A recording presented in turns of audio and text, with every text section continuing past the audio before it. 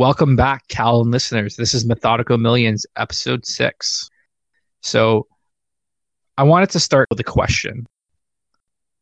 Do people lose money investing? Yes. Short answer is yes, they sure do. Basically, what happens is anytime you get investing into anything, there's a chance of you making money and there's a chance of you losing money. No one knows for sure what the outcome would be, but you put your money in faith that you are going to make money at the end of this. So, yes, there's a good chance that you'd be losing money. There are people who are continuously investing would lose money at some point. It's actually very probable that you'll be losing money. So basically, in that, I would say yes. And people should expect that. The people should expect it, and they would invest accordingly. They would put their money based on the risk tolerance. I know when I started investing, it's like the not me fallacy. I always think of I'm too smart. It's not going to happen to me. I'm going to make a lot of money. I'm not going to lose money. And that's the psychological foundation, almost because you don't want to go into a losing hand. It's like psych yourself out, or you think you're going to lose. You won't hit that winning home run, for example. So, is there anything into the psychology of how people start? Does that matter? And what do you think of that? What's the right mindset of getting into this? Yeah, basically, like you said, most of us at first you're thinking, oh, this must be the right thing. I'm doing it. And you think about the potential returns and how you're going to make money. And it's very tempting and very exciting at first. The challenge is not having enough knowledge or accounting for possible losses can be quite dangerous. So what most of us would do is when they come to a situation after getting a big loss, and they re-enter again to investing whatever they're doing, they'd be more cautious. So whenever they have small profits, they would lock them up and take their profits right away off the table, not letting them grow. And whenever they're having losses, they will hold on to their losses, thinking that the investment would turn back around and regain those losses and turn them into potential profits. So you end up having very big losses and very small winners. And that's very, very dangerous. And this is where the emotion comes in when people, like I said, including you and me, right? We think we're not going to lose, or this is a very safe play. It's very unlikely to go the other way. And that's quite dangerous. So you and I and everyone else will have to account for, okay, what if this goes sour? What if this goes south? What do I need to do in order to minimize my losses? Because everyone is in control of minimizing their losses, right? So if you end up having a large loss or losing your entire investment, that's really up to you. That's a choice that you and I make. And that's something that we should be able to live with. Most people can't. Yeah, I could see that. I mean, I know we talked about this before. If you have $1,000 and that investment goes to 500, you want to double your money after that. You could have just not had investment that went south, right? If you Mhm. held a cash position, you're essentially at double your money, right? So, is there any game theory towards that or math in holding cash or limiting your losses, as you said? Yes, knowing when to invest and what to invest in is very important. So some people think that I've saved up so much, I need to put my money up to work. Now that's the right mentality, but you need to know when and in what to put it in. So there's a right time, right place, right price for doing that. So basically, by not making a move, sometimes is a position in itself. So if you put your money into the investment, you've made a move, you've put your money to work, and then basically you're saying, now my money's in action trying to make something of it, but knowing also when to do it. So sometimes holding on to your money is the right decision, right? Waiting for the right time, watching, and not to let emotion get in the way is very, very important. So cash in itself is a position, but it's in a position when you know that you're waiting for something to happen. You're waiting for the right circumstances, the right conditions the right scenarios to happen for you to jump in and basically take advantage of the opportunity. Yeah. How I like to think of that, I'm sure it's quite conventional wisdom, but I remember hearing this early online when I was researching personal finance and investing.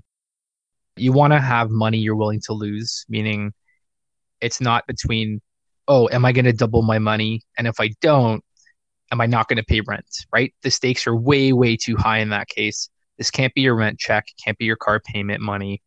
This is past sustainability. And that is the key because anything high risk of building the future or uh, investing when you're not hyper educated on something. And I would argue that knowing something, there's always something more to learn. So you want to have a learning mindset and don't think you know everything is probably the right approach.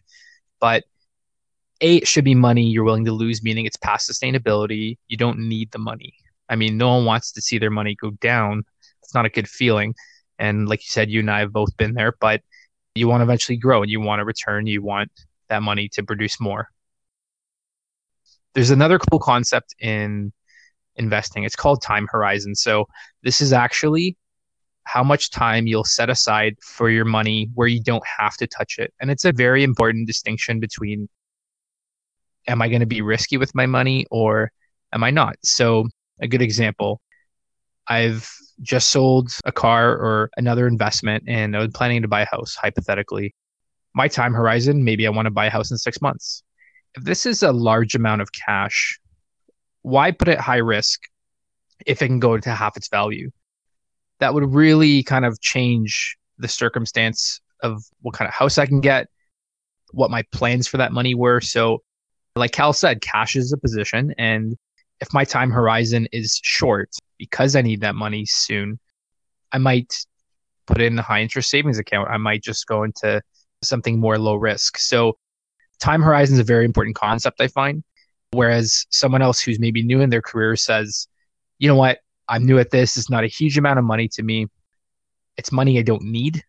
I'm going to try and be risky, but more than that, I'm going to take a chance and educate myself. So, like Cal said, it's a cost of education, but I would argue that high risk should be a higher time horizon. It's money you don't need. It's money you can leave in the markets for 5 years, for 2 years, for some amount of time that's not an emergency bill or expense you have to pay. Right? Is there any truth to that, Cal? It's absolutely spot on. It's a very good point. For the example that you used, let's say your time horizon for buying a house is 6 months from now, then yeah, absolutely. That money that you have saved up, again, not money that you desperately need, it's just money you just saved up in order to buy that house. Because instead of buying a house right now, if you're not in a hurry, then things can drastically change in 6 months. And you're just gauging the right time and the right price and the right location and all of that to come into play for you to make that decision. So that is very, very important. And when you go buy that house, you're spending a lot of money. You're not going to jump in and just get any house, right? I'm buying a house. I want to own property.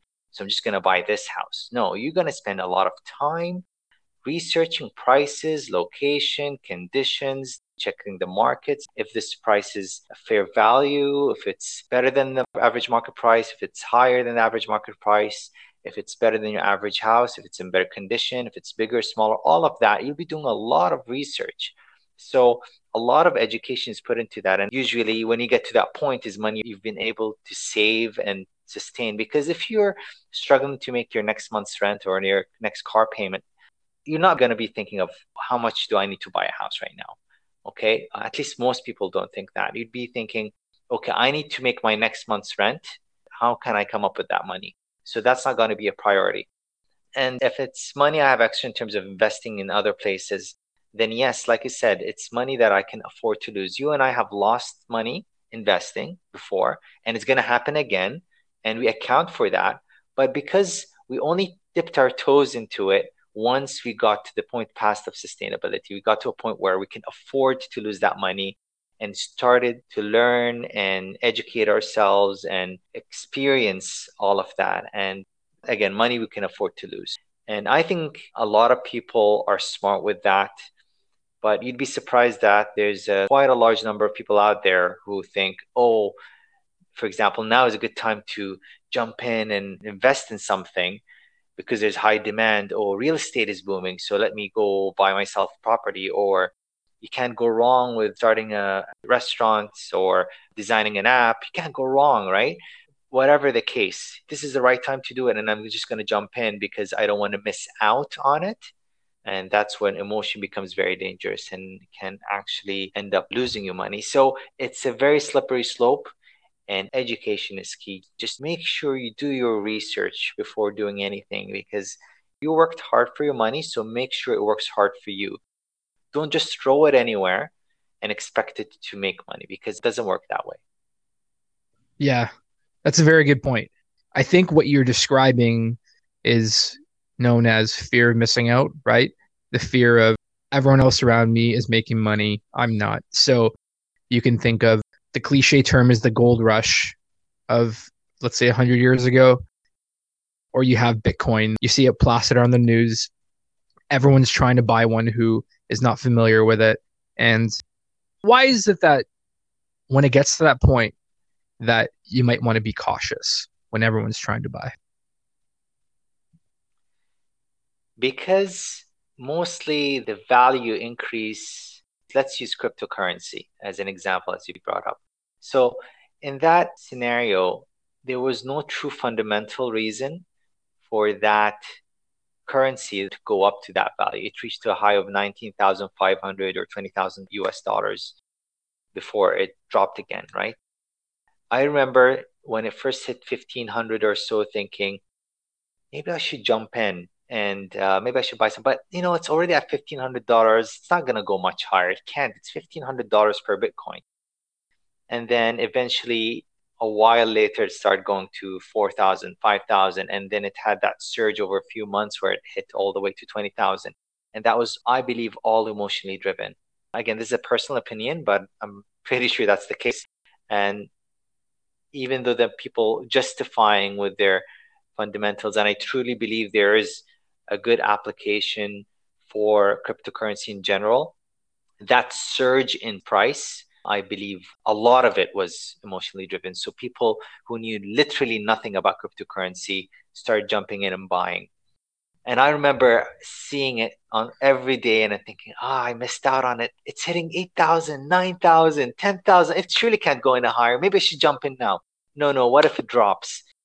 And guess what? There are people who jumped in it at absolute highs. Think of those people. How many people bought it at 18, 19, and $20,000 and are still holding Bitcoin that's worth less than half of that today?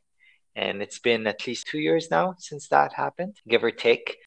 Well, that's why I really believe in making your own decisions, and it's called an investment thesis. So if you can start laying down that foundation of why you're getting into the market or buying an asset, then only you can have an informed opinion on, is my thesis correct?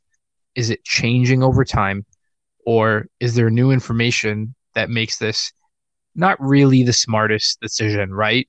And I remember regarding the crypto space, there was actually a huge sell off in the hundreds of millions because there was a bankruptcy settlement in Japan, a famous case where some exchange got hacked and they were unloading the settlement of all the people who lost money. So they were kind of flooding the market with selling and driving the price down. I remember that was a big factor. But ideally, you want to buy on a thesis because you won't be whimsical. You won't just get that emotional itch of, oh no, is this the right time? Or that pseudoscience of, wait, I don't feel quite right. And that's where it gets very dangerous. If it's just a feeling, you might as well go to Vegas and roll it all in black because most, if not all people, don't get too far investing that way, right? And it might drive you crazy. It might keep you up at night. It's not too smart. So, how I like to think of risk. So, let's make it very simple. Risk is an unknown of a situation. I would argue that it's when you get the outcome that's not desired. And to make it simple, let's call it very binary. So the outcome I want, I'm going to make money, or the outcome of the opposite, which is I'm going to lose money. So, of course, you want to make money. You have belief that it's going to go that case. And how I would quantify risk or identify it as owning the risk is be prepared for that other outcome, as Cal said, that you may lose money. And let's make it very simple. You're going to double your money or you're going to lose all of it.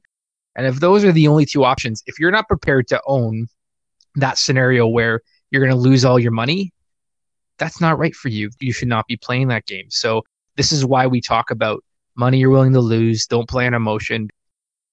If you can't handle losing your money, don't play the game, right? What do you have to say about that, Cal, about understanding risk and owning it? Absolutely nodding in agreement as you're saying that. Beautifully said. So you take your investments based on the risk tolerance you have, right? So, like you said, you have to account for if I can't afford to lose all my money in this scenario for the potential of making double the money, then I should not take that investment because that is a very possible consequence that can happen. So, in real terms, you can think, what are the potential returns for the risk I'm taking? So, if I'm putting $1,000 into investment and the potential return is I can make $500, so I'm making a 50% potential return if things go my way, right? Now, there should be a reason for you to think that. You're not just jumping in it thinking that if the investment moves to the right direction, then I'm going to make 50%. There must be a reason that you came up with that number, that there's a reason for you that to believe it's going to go up. But you need to account for uncertainties, for things that you're not sure of, that it can go the other way. So we should put what we call a stop loss. And this comes back to what I mentioned at the beginning of the episode of we control how much you can lose or how much you're willing to lose. But we have to really be firm with our decisions. We have to actually cut our losses when we have to cut our losses. And it's very, very difficult. I myself still struggle time to time with doing that. And I admit that.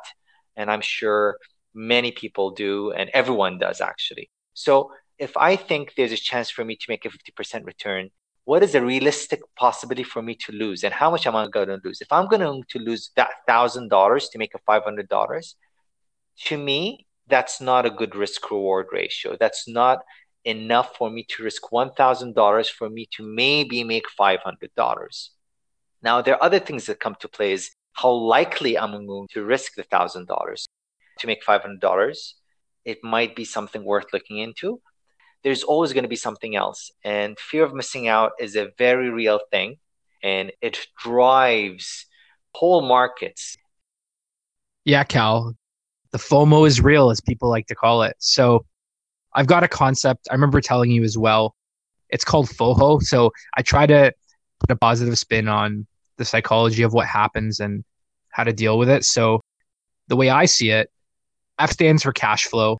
Make sure you have money coming in that's more than money going out. That's the sustainability equation we talked about. That's how you can kind of mark it down into a small, understandable term. And I also like to think of the OH in the middle as cash on hand. So what that means is you've got cash flow coming in, you're sustainable.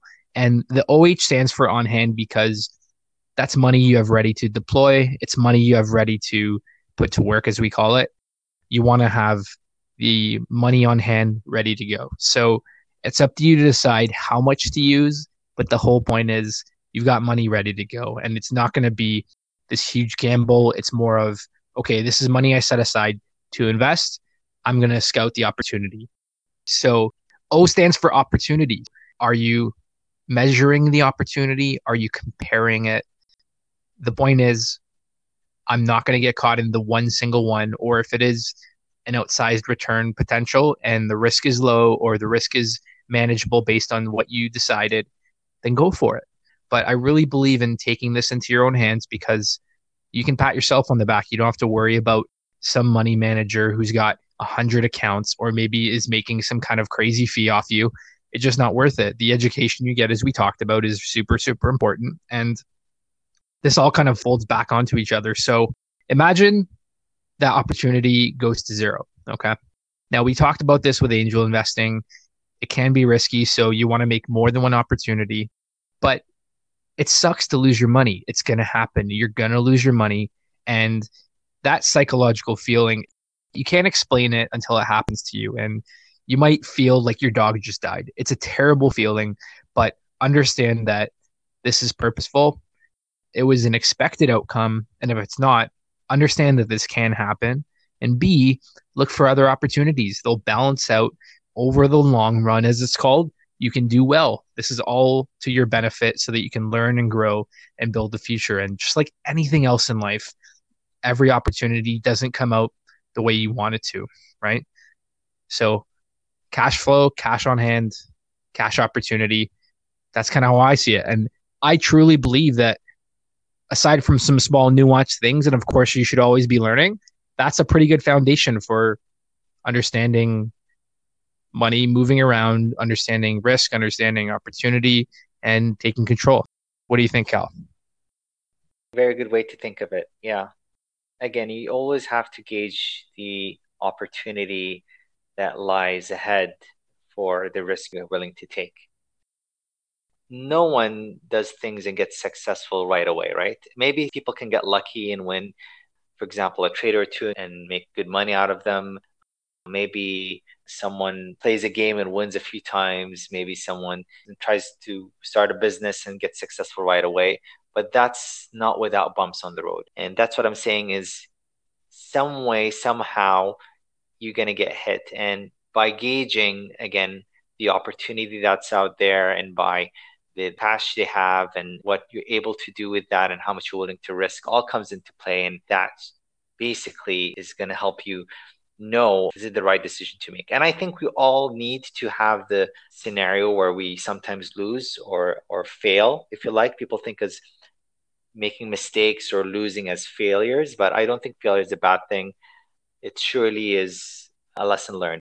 Think of it as tuition. It's a price you have to pay to learn how to do the right thing, right? So it's just a lesson that we learn and we move on to the next thing. And I, for myself, used to be one of those people a long time ago that thinking failure is not acceptable. But I think right now things have changed quite a lot where I think failure is certainly a lesson learned. And I really take it to heart. And there are many things I can think of right now from the top of my head that from one failure on a few things that still stuck in mind that actually really taught me a lot of lessons that I apply on everything else in my life. So it goes beyond just investing.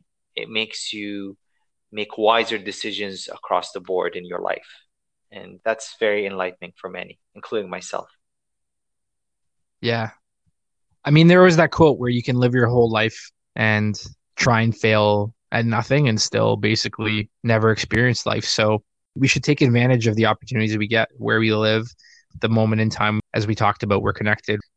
We've got only opportunity in front of us. So that's why I like to treat it as indulging in things you enjoy, your passions, because then you don't take it as seriously. You don't have to put the all or nothing stakes into it. You don't have to assume it's this big endeavor, and it comes over time. It comes by trying small bits. So a mantra in investing is sometimes if something's too risky and you're not quite sure of the downside or if it's going to work, the answer I know in angel investing is invest less. Don't just invest nothing, because that's how you avoid the FOMO. You avoid the idea of, oh, I had the opportunity, but I didn't take it. Just invest less, because if it turns out you're still ahead, and if it doesn't, you didn't risk everything. So that's kind of a good way to try investing too. Invest less. Don't put all your money. Don't put half, put a small amount, put 10%, put 5%. And over time, when you think of it as percentages, you'll grow this huge portfolio of different strategies and you get to learn what works, what doesn't. And of course, we're not the experts, but it's just a matter of discussing it and learning from there. You're dropping a lot of good points, John, here. I like it. I hope our listeners are taking note of this stuff. Just invest less. Again, even those who try to dip their toes into investing for the first time, that's basically back to what we were saying. You don't invest all your money, just put something that you can afford to lose. That's basically what you're saying. Just invest less. Invest something that you're comfortable with losing, but if you feel that you don't want to miss out on, then that's a step you can take. $100, $50, $1,000, whatever it is that's not too much for you, you can invest that. But as long as if you lose it, it will not do anything, will not hurt you in any way, then that's when you know you did the right thing. And that would be a very good lesson if you lose the money, because it's money that will not hurt you whatsoever. But now you've learned something, perhaps just as much as if you put all your money into it, but without having that emotional drain, like you said, that feeling that really brings you down and takes you down for days. It makes you doubt yourself. Even if you're a very successful investor and you've had great success and you have one big drawdown, that one drawdown can make you doubt your entire career, your entire confidence in the matter, thinking that, am I really good at this? Perhaps I'm not as good as I thought I was. Maybe I should stop doing this and maybe I should invest. And that takes a big toll. So just one small step at a time. It takes one step for you to take the second, right? So just absolutely great advice there. Think of it this way. I'd rather lose $100 myself and learn as opposed to letting someone else burn that money, right? And I just threw up Google for a second. Someone will have to look this up, but most hedge fund managers actually lose on average. I'm talking like multi-million, multi-hundreds of millions of dollars. That could be pensions. They could be all sorts of larger accounts. They actually lose to the S&P. Is that true? Yes, basically they track behind the average return of the S&P 500. Most of them are in the billions of assets under management. So it shows you that these are professionals that do it for a living, that are managing huge amounts of money in many, many sectors, investment vehicles and financial instruments. So basically, they think they're right, and sometimes they do better, sometimes they do worse, but on average, I think that's the number. Again, someone needs to check this, but I remember reading it. Yeah. We talked about investing in stocks. You mentioned Disney. We talked about Apple. We talked about Tesla, some of the big names. What is the S&P 500 though for our listeners? Can you explain that to them? Yeah, the S&P 500 is an index that constitutes of Standard & Poor's top 500 companies in the United States.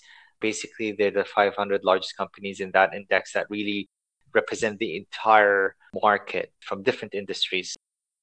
Even though they can represent how the economy is going, they're not the economy. So it doesn't mean that they reflect what the economy is. So if it's economy is on an uptrend or a downtrend, it doesn't necessarily reflect there, but it just shows on the performance of these companies. So basically, it's an index of a group of companies that represent that number.